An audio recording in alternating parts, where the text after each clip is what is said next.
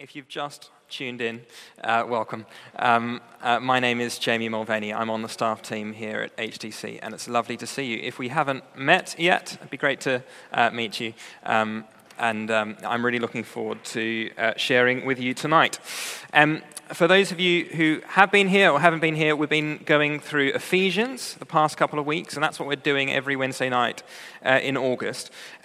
And the way that this is working, apparently, is that we're bringing our own Bibles or using the Bibles that are here. So whether you've got a paper Bible or a digital Bible, we'll turn to those. So we've looked at, so far, how we've looked at a sort of an overview of Ephesians and the great prayer in Ephesians chapter 1, and how Ephesians chapter 4 is this hinge point in the letter to the Ephesians. And today we're going to go through quite a lot, actually. We're going to have a look at Ephesians 2, 4, and 5, and what it means to be the church. And I love Paul's letter to the Ephesians. I don't know about you, but when I read this letter, something sort of ignites in me. You sort of see the way that the world is supposed to work, and you get to see Jesus in his glory, and you see the way that the church is supposed to be, and something sort of builds within me when I read this letter. And I don't know whether you've sort of grappled with Ephesians much before, but it's a hugely exciting letter. For a moment, I just wonder what words come into your mind when you think about the church. If we were going to do sort of one of those psychometric tests where I also say the word church, and then what was the first word that would come into your mind when you think about the church? Sorry? Family. Body. Glorious. Wonderful. Sunday. Sorry? Family, yes, family again. So there's lots of words there. Now, I'm not going to ask you to call out these ones, but I wondered too, if you were to ask a non-Christian friend what words come into their mind when they think about the church, I wonder what they would say too. Because if somebody was to grow up on a desert island and they were to be sent the book of Ephesians, and they were to read it over and over and over, and then they were to fly to London and come to Holy Trinity Clapham, and as they entered this church building, sort of expecting to see what they read about in the letter to the Ephesians, I wonder what they would experience. Would it match up? Would it match up to this loving, empowering community that we read about in Ephesians? Do we ring true? And that's what I want to explore tonight. For our church, for the wider church of Christ across the world.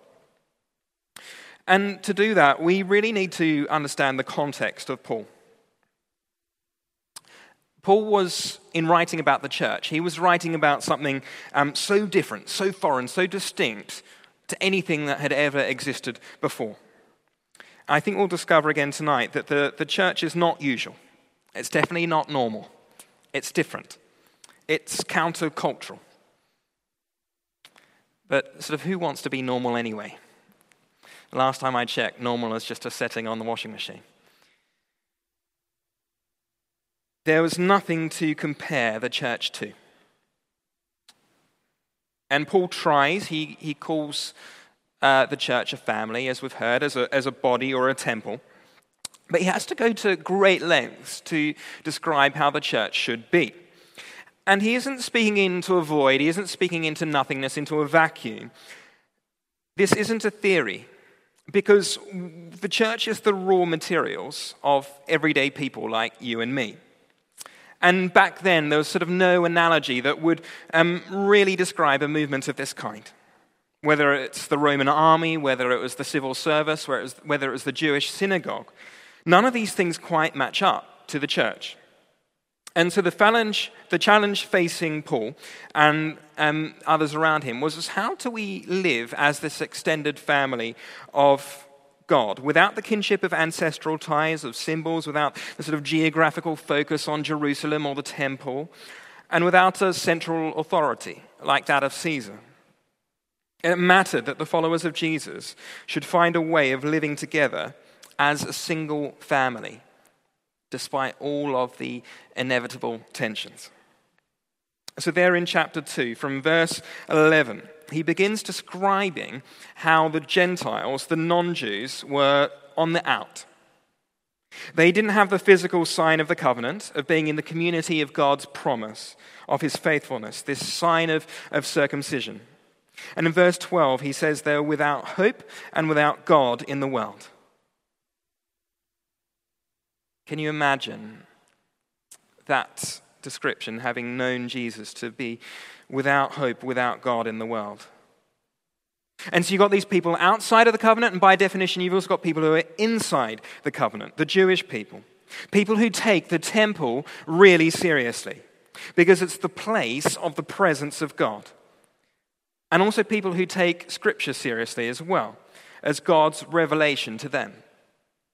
And so there's this hostility of defining yourself against the other, one way or the other, of being defined as the other being against you. And we can look at this context and sort of think, well, this is sort of really primitive. But just look at the way that our supposedly enlightened world is constantly seeking to carve us up into different identities, into different labels. That the most important distinctive thing about us is our class, or our occupation, or our race, or our sex, or our sexuality. Move over, Jane Austen. This is Pride and Prejudice. We judge each other, we condemn each other. In our hearts, we pigeonhole people, and it pits us against each other.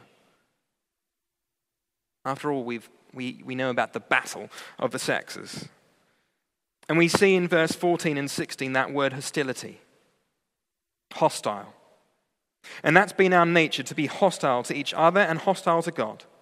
And what Paul describes here is reconciliation. Not just to God, but to each other. In verse 15 and 16, Jesus' purpose was to create in himself one new humanity out of the two, thus making peace, and in one body to reconcile both of them to God through the cross, by which he put to death their hostility. The opposite of hostility is peace. And so we sort of see the centrality of the cross here. That image that has not only a vertical line, but also a horizontal line. So we're brought near to God, and we're also brought near to one another. And this is God's reconciling act on the cross. And we see it again in verse 13. But now in Christ Jesus, you who were once far away have been brought near by the blood of Christ. And so it's Jesus' death on the cross, it's his blood that reconciles us. This is not just for those who are far away, but also for those that were in the covenant as well. You read there in verse 17 that Jesus came and he preached peace to you who are far away and peace to those who are near. In the next verse, for through him we both have access to the Father by one Spirit. So circumcision is no longer the mark of the covenant, but the cross is. Because although here we have two groups, the Jewish people seen as being near and the Gentiles as being far away, in reality, both groups are far away.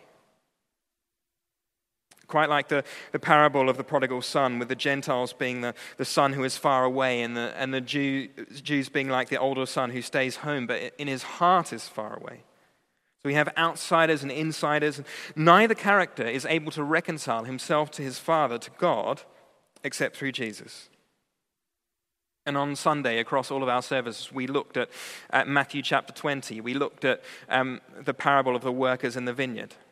And you've got the people that rock up to work at the very end of the day, and they're paid exactly the same amount as those who have been slaving away the entire day. The reward was the same. Because whether we see ourselves as being core or as periphery, as near or as far, the only way that we receive the reward is through not what we've done, but through what Jesus has done. And at times, you and I will feel near to God, and at times we will feel far away from God. And that's inevitable. And we are the church. We are to be people who remind each other of who we are. In this sort of snippet from Ephesians chapter 2, the only imperative, the only word in this passage which says something that we should do, it's there in verse 12. It's the word remember. Remember where you've come from. Remember who you are. Remember that Jesus has died for you. And why do we remember? Why are we commanded to remember? Because we forget. Remember that while the world will tell you that you're X, Y, or Z, you're not marked by any characteristic other than by what Jesus has done for you on the cross, by the faithfulness of Jesus. In C.S. Lewis's Chronicles of Narnia, in the Silver Chair, Jill is seeking to rescue Prince Rilian. And Aslan says to Jill, "But first, remember the signs. Say them to yourself when you wake in the morning and when you lie down at night and when you wake in the middle of the night. And whatever strange things may happen to you, let nothing turn your mind from following the signs." We are to be the people that remember the sign. Remember the way of the cross. The cross is our sign. And when the enemy accuses you, remember the cross. When you feel far away, remember the cross. When you're feeling proud, remember the cross. When you lack peace within yourself or with other people, remember the cross. It's why we celebrate communion. It's to remember what Jesus has done for us. To be a community of people all gathered together on an equal footing around the cross. It's why we preach on the cross. Because the gospel isn't good advice, but it's good news for everyone, for those who are far away and for those who are near. And it's why we sing about the cross. Because through Jesus' death on the cross, we are freed from the barriers, we're freed from the rules, we're freed from the regulations to worship and access the Father by the Spirit. It's why we don't say when we come to the peace in the service, "I respect you," or "I tolerate you."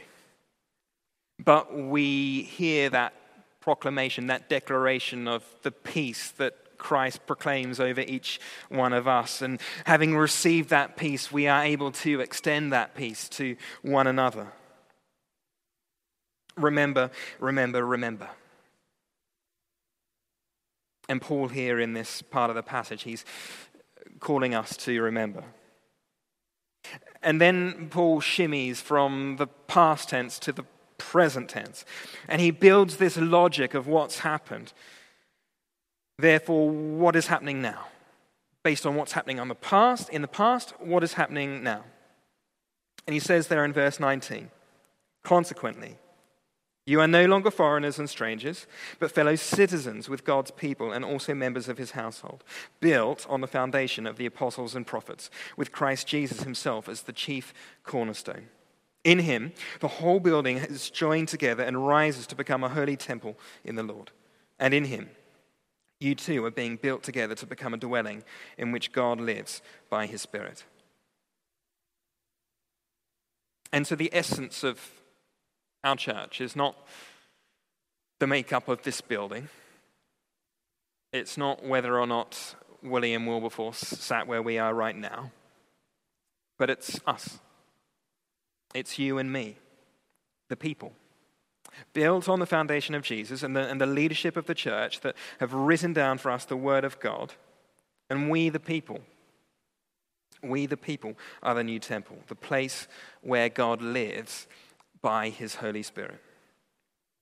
And so instead of all of our care and devotion and attention to detail being devoted to a physical building, this obsession of God's people as it was the place of God's presence, We pay care and attention and detail to the new temple, to the body of Christ.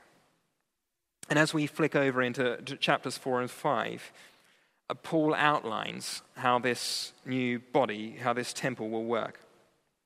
If chapter 2 was an outline in who gets to be part of the new body, then chapters 4 and 5 are all about how this body will work. In chapter 5, in verse 15, if you flick over, Paul writes in verse 15, "Be very careful then how you will live, not as unwise but as wise, making the most of every opportunity because the days are evil." He's calling us here to pay care and attention. He goes on in verse 17, "Therefore do not be foolish, but understand what the Lord's will is."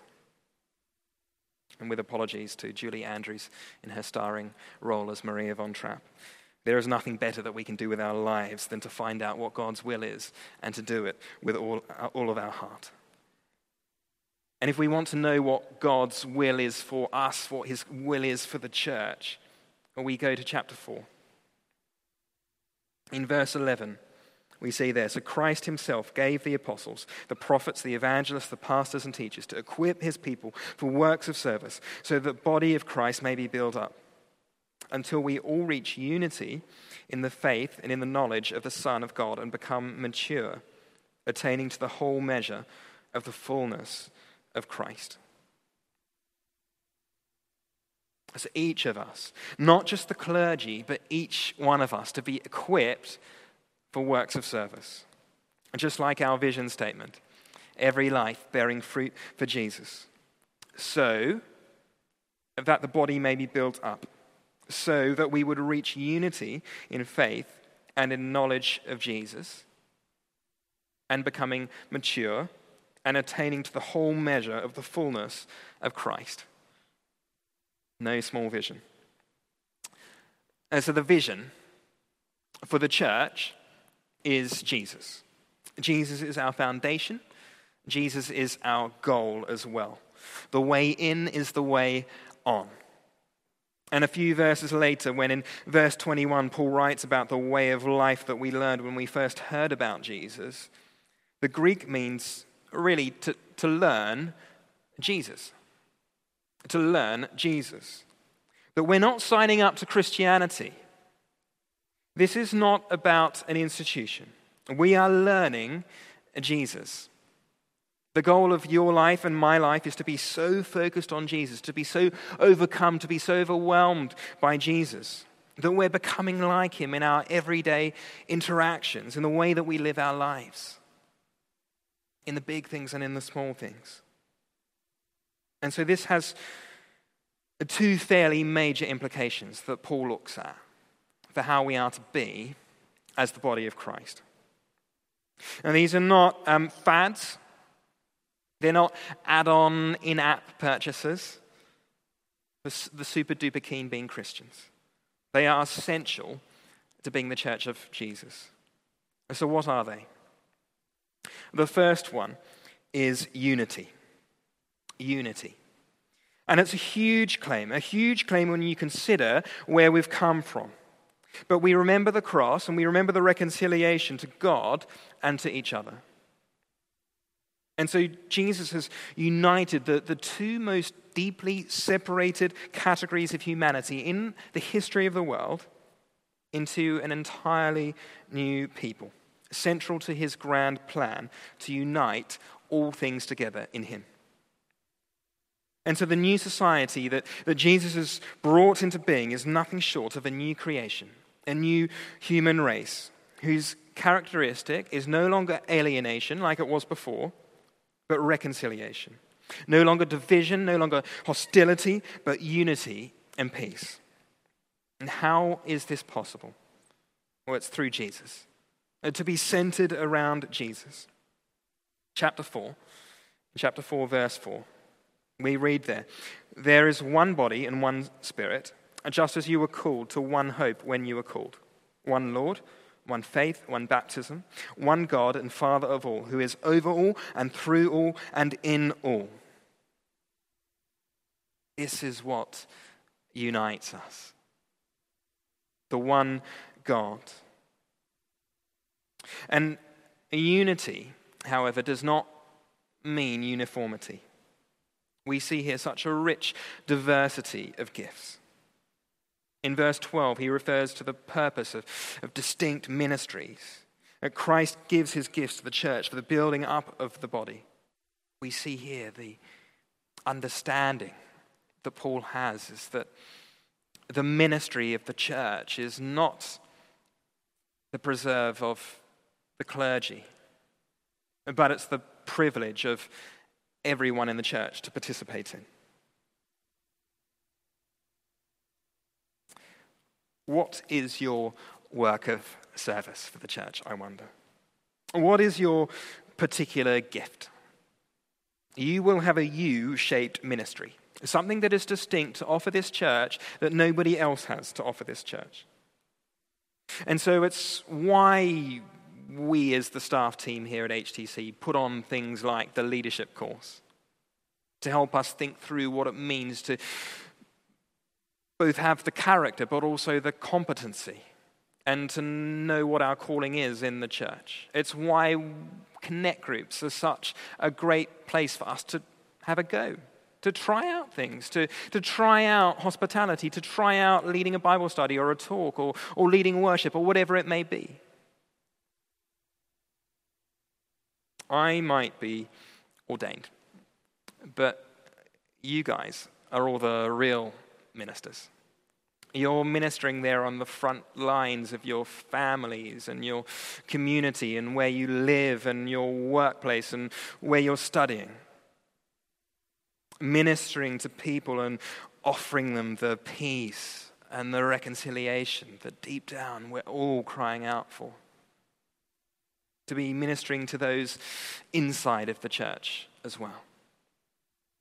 And so we see this development that Paul is building here. Away from being focused on my rights and what I get to do in the world and who gets to be in the covenant, but recognizing that our place in the covenant is a gift from God. And so it's no longer about arguing about my rights and my place in the world, but living from a place of responsibility. Maturing the way that you do in family, of taking on roles and taking on responsibilities, to exercise authority, to not be consumers but contributors. And if you don't know what it is that God is calling you to, ask him. Ask him, but also try some things out. See where he leads.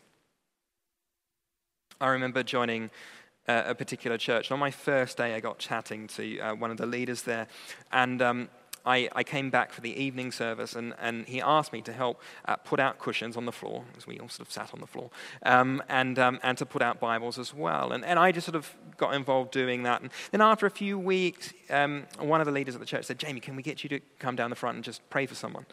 I was like, well, I haven't really ever sort of done prayer ministry in church before, but, I'll give it a go. And before long, I sort of realized, I think this is my sweet spot. I think this is what I was put on this earth to do. This is what I feel called to do, is to come alongside people and to minister to them and to pray for them and to see God's heart for their life. And it was really out of just giving those things a go that I ended up just sort of dipping my toe in the water of seeing, I wonder whether God might be calling me to be ordained. And now for some of us, there will be a calling to go into full-time church leadership. But for all of us, wherever we've been placed, wherever God has called us to, he will be calling us to minister with the particular gifts that he has given us to the church for.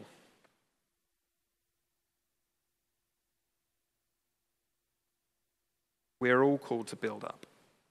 To build up, to strengthen, to encourage the church.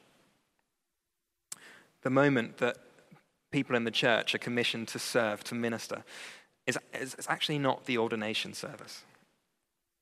It's when we get baptized.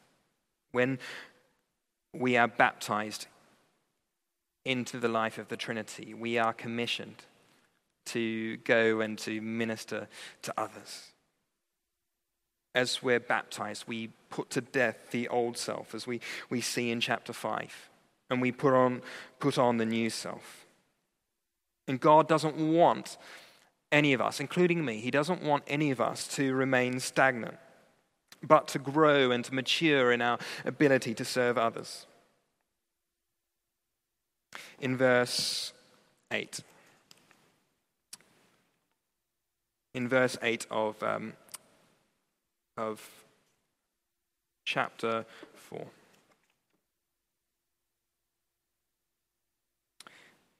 He quotes Psalm 68. And he writes about, he says there, when Jesus ascended on high, he took many captives and gave gifts to his people. And if you sort of delve a bit deeper, and you see that this Psalm 68 and this thing that he's quoting here, it's this amazing picture of Mount Sinai, the place of the presence of God, where heaven meets earth. And it's the God who saves his people, and he calls them into significance and into service. In verse 16, we read that from Jesus, the whole body, joined and held together by every supporting ligament, grows and builds itself up in love as each part does its work. And all this time, as we looked at earlier, there's a context to this. In verse 14, we see that, well, there's a dangerous context. We're not sort of simply coasting along in neutral territory. Dangerous things are happening out there, and we have to think through how we are to be as the church, to put the effort in, bless you. And we will contrast with the world around us. There will be a difference between us and the world.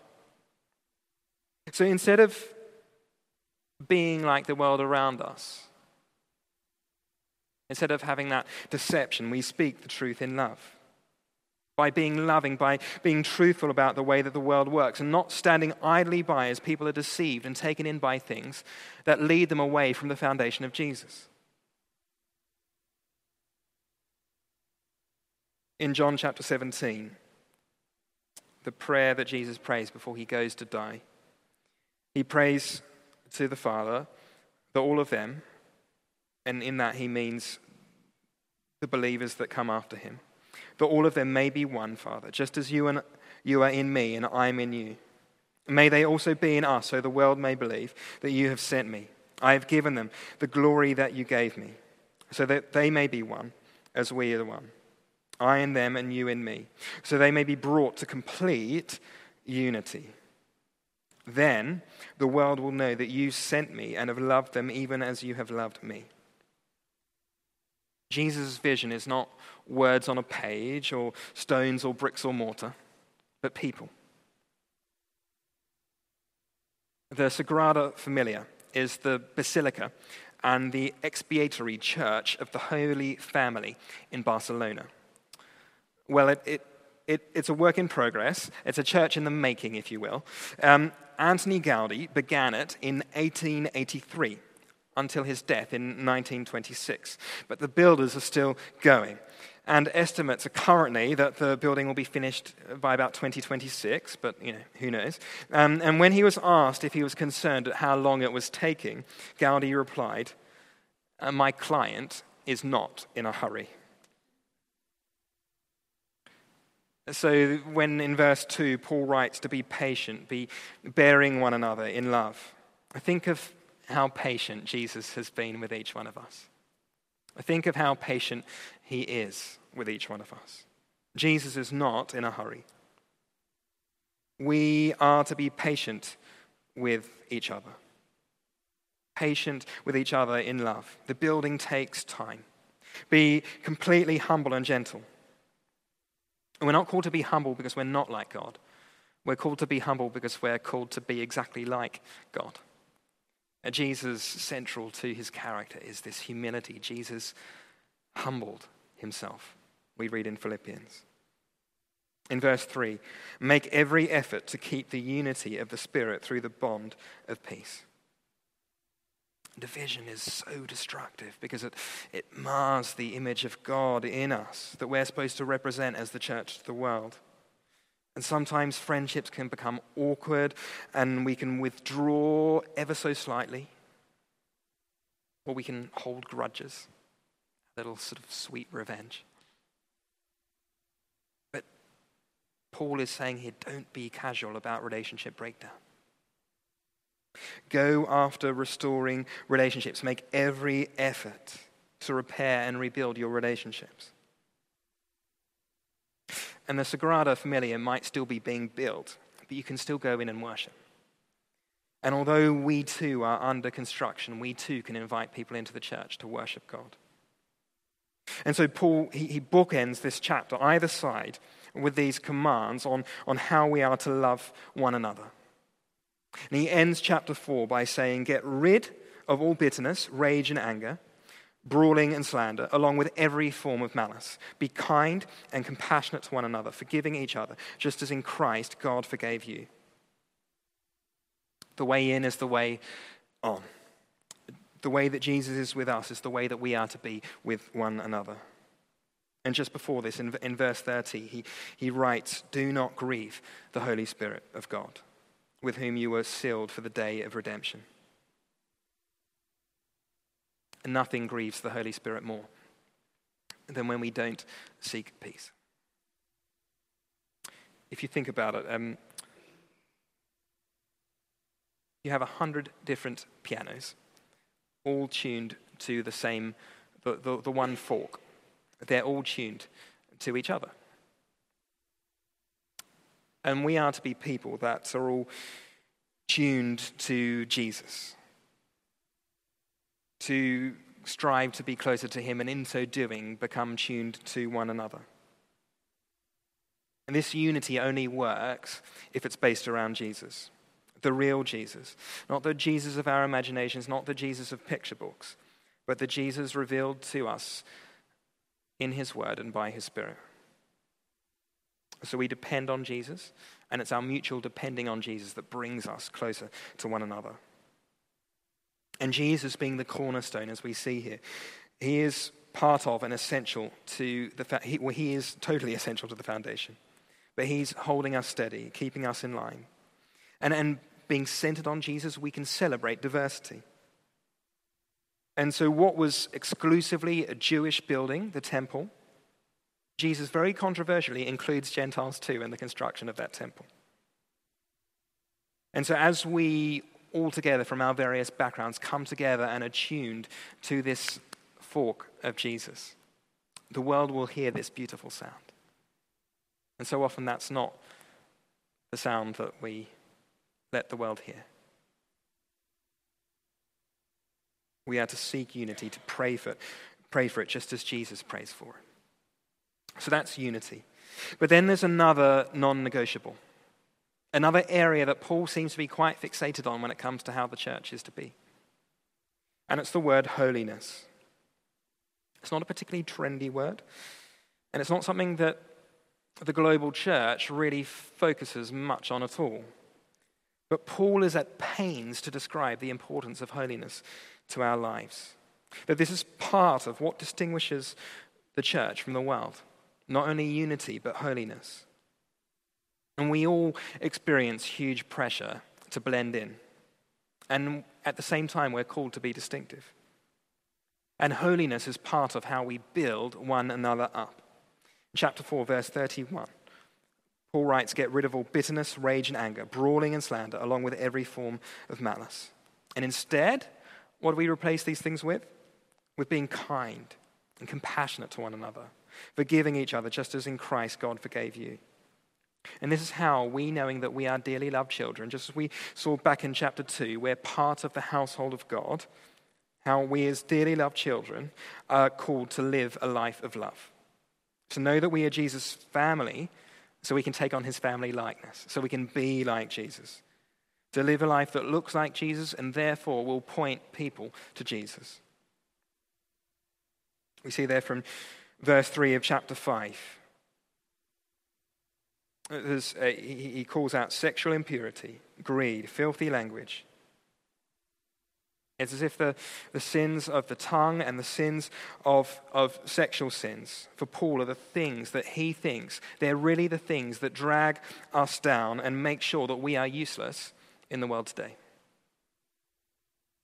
And what does he say here? What do we replace these things with? We replace these things with thanksgiving. And later in the chapter, he talks about speaking to one another with psalms, with hymns, with songs from the Spirit. And this is not just an individual thing, but speaking to one another, of building up the church. He says, basically, only say what builds one another up. And you can contrast this to the way that he calls out the negative use of words. But the primary way that we build each other up is through what we say. And there's only one way forward for us, and that is to go where the Messiah has led, through death and into new life.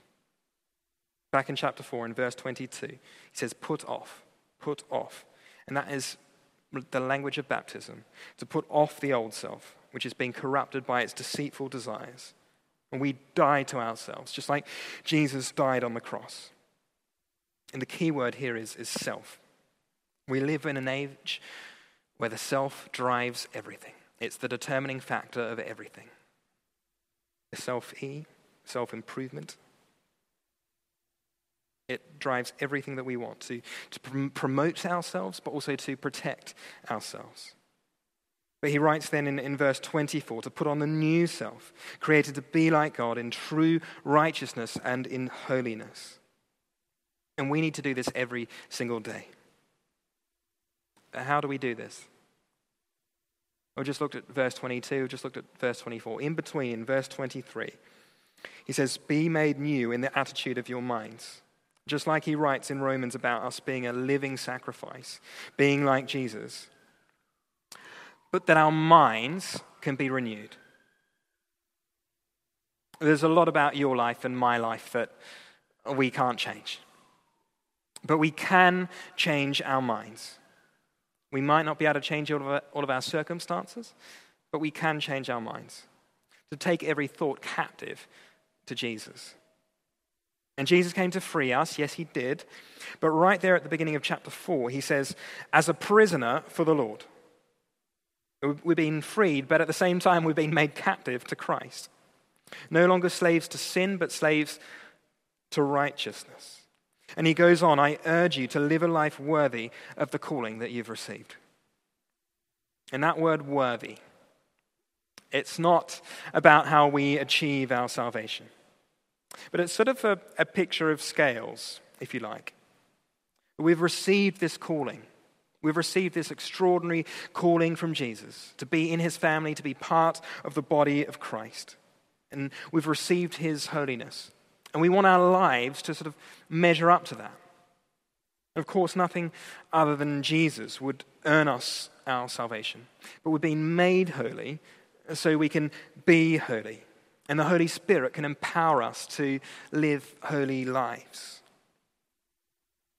In chapter 5, verse 18, he says, do not get drunk on wine, but instead be filled with the Holy Spirit. This doesn't just sort of happen by accident. You have to think about it. You have to plan it. You have to seek it out.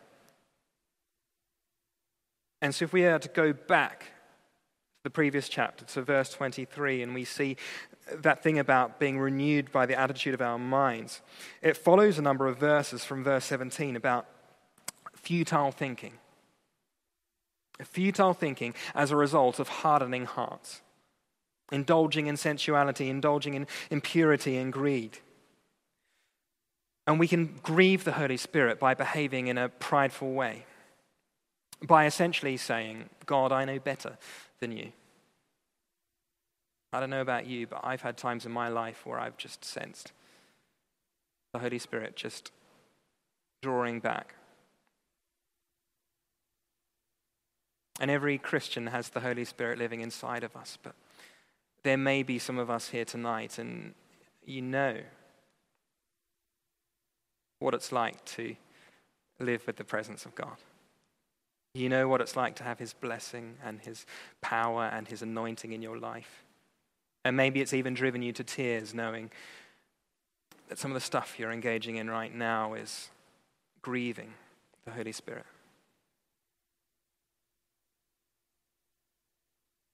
I'm really drawn to this Psalm of David where he repents, where he turns away from what he's been doing. He says, "Create in me a clean heart, O God, and renew a right spirit within me. Cast me not away from your presence, and take not your Holy Spirit from me. Restore to me the joy of your salvation, and uphold me with a willing spirit." None of us are perfect. We're all fragile. We're all weak. But we're not defined by stuff. We're not defined by morality. We're not defined by anything other than Jesus. And if we find ourselves getting carried away again with the extraordinariness of Jesus, we will live lives in line with his will. We talk about revival. We talk about seeing God's power and changing London again today. But we act sort of surprised when we don't see these things, and we never seek after holiness.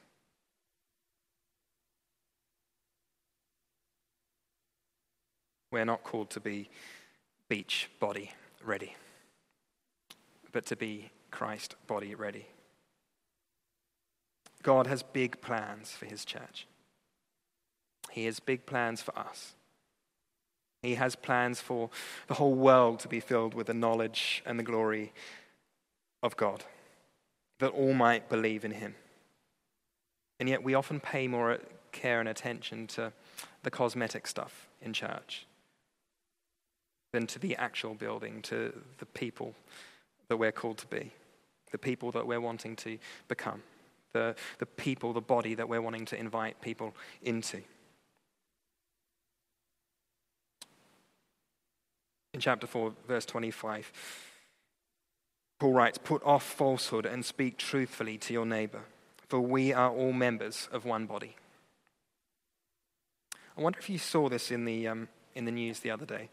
As there's a doctor turned Edinburgh Fringe comedian, Adam Kay, and he writes about the difference, the sort of different lies that people tell doctors, from how many units of alcohol they consume during the week, to dates of conception that would have required time machines and teleportation for the gentleman in the room to have played any role whatsoever. He writes that being straight with us, being straight with medical professionals about the little things, saves us all time and lets us get to the heart of the matter. In chapter 5, verse 13, Paul writes, "But everything exposed to the light becomes visible, and everything that is illuminated becomes a light. And this is why it is said, 'Wake up, sleeper, rise from the dead, and Christ will shine on you.'" Yes, we're not perfect people, but we're no longer dead. We are alive. And there's no place for shame here in the body of Christ.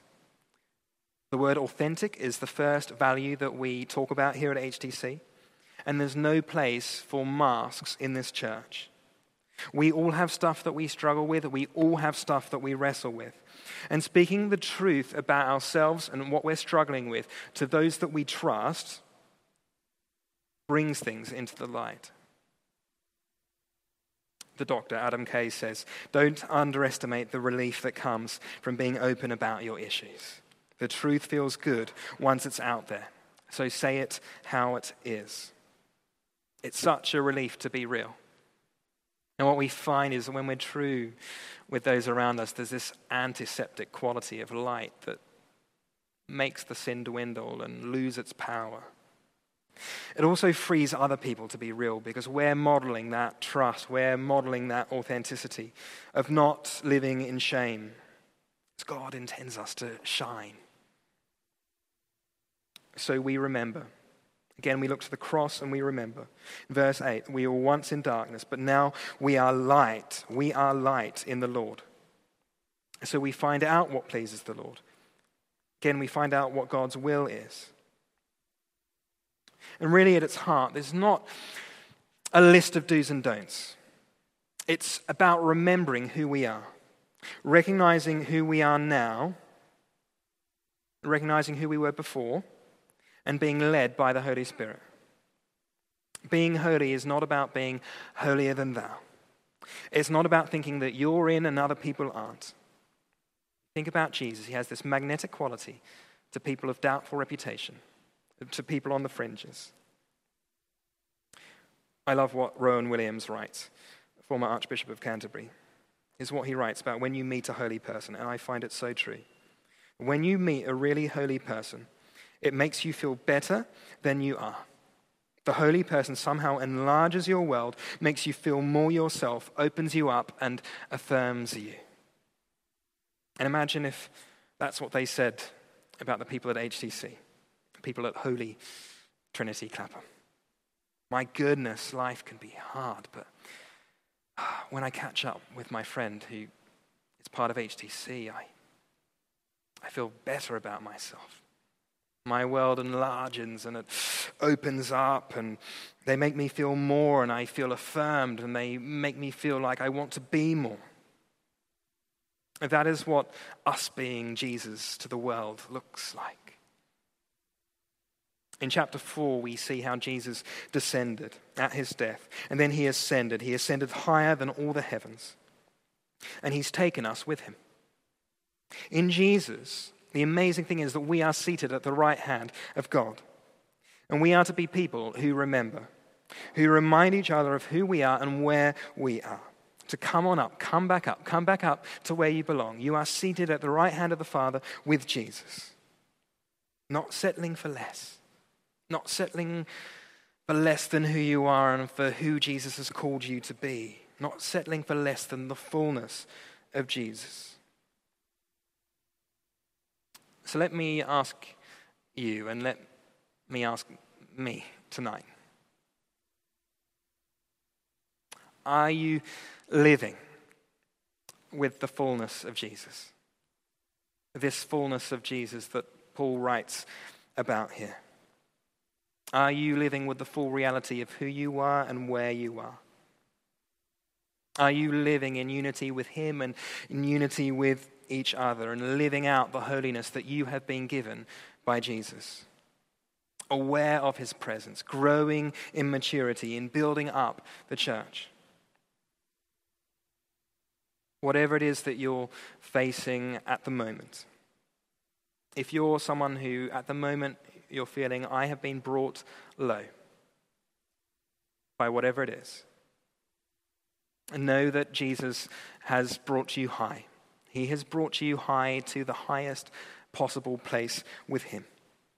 And you are called, and I am called, to a life of depending on him and depending on each other as the body of Christ. You haven't been called to a life of stepping into a building and listening to long talks. You haven't been called to become fixated with a particular style of worship, but to live a life of love. To know that you are dearly loved children and to be the people of Jesus' presence to a world that is in desperate, desperate pain. To live a life of love to those who are near and to live a life of love to those who are far. To those who feel excluded and to those who think they're included. And when we learn to love God, when we learn to love ourselves properly, and we will love each other and be a place of love for the world. Amen.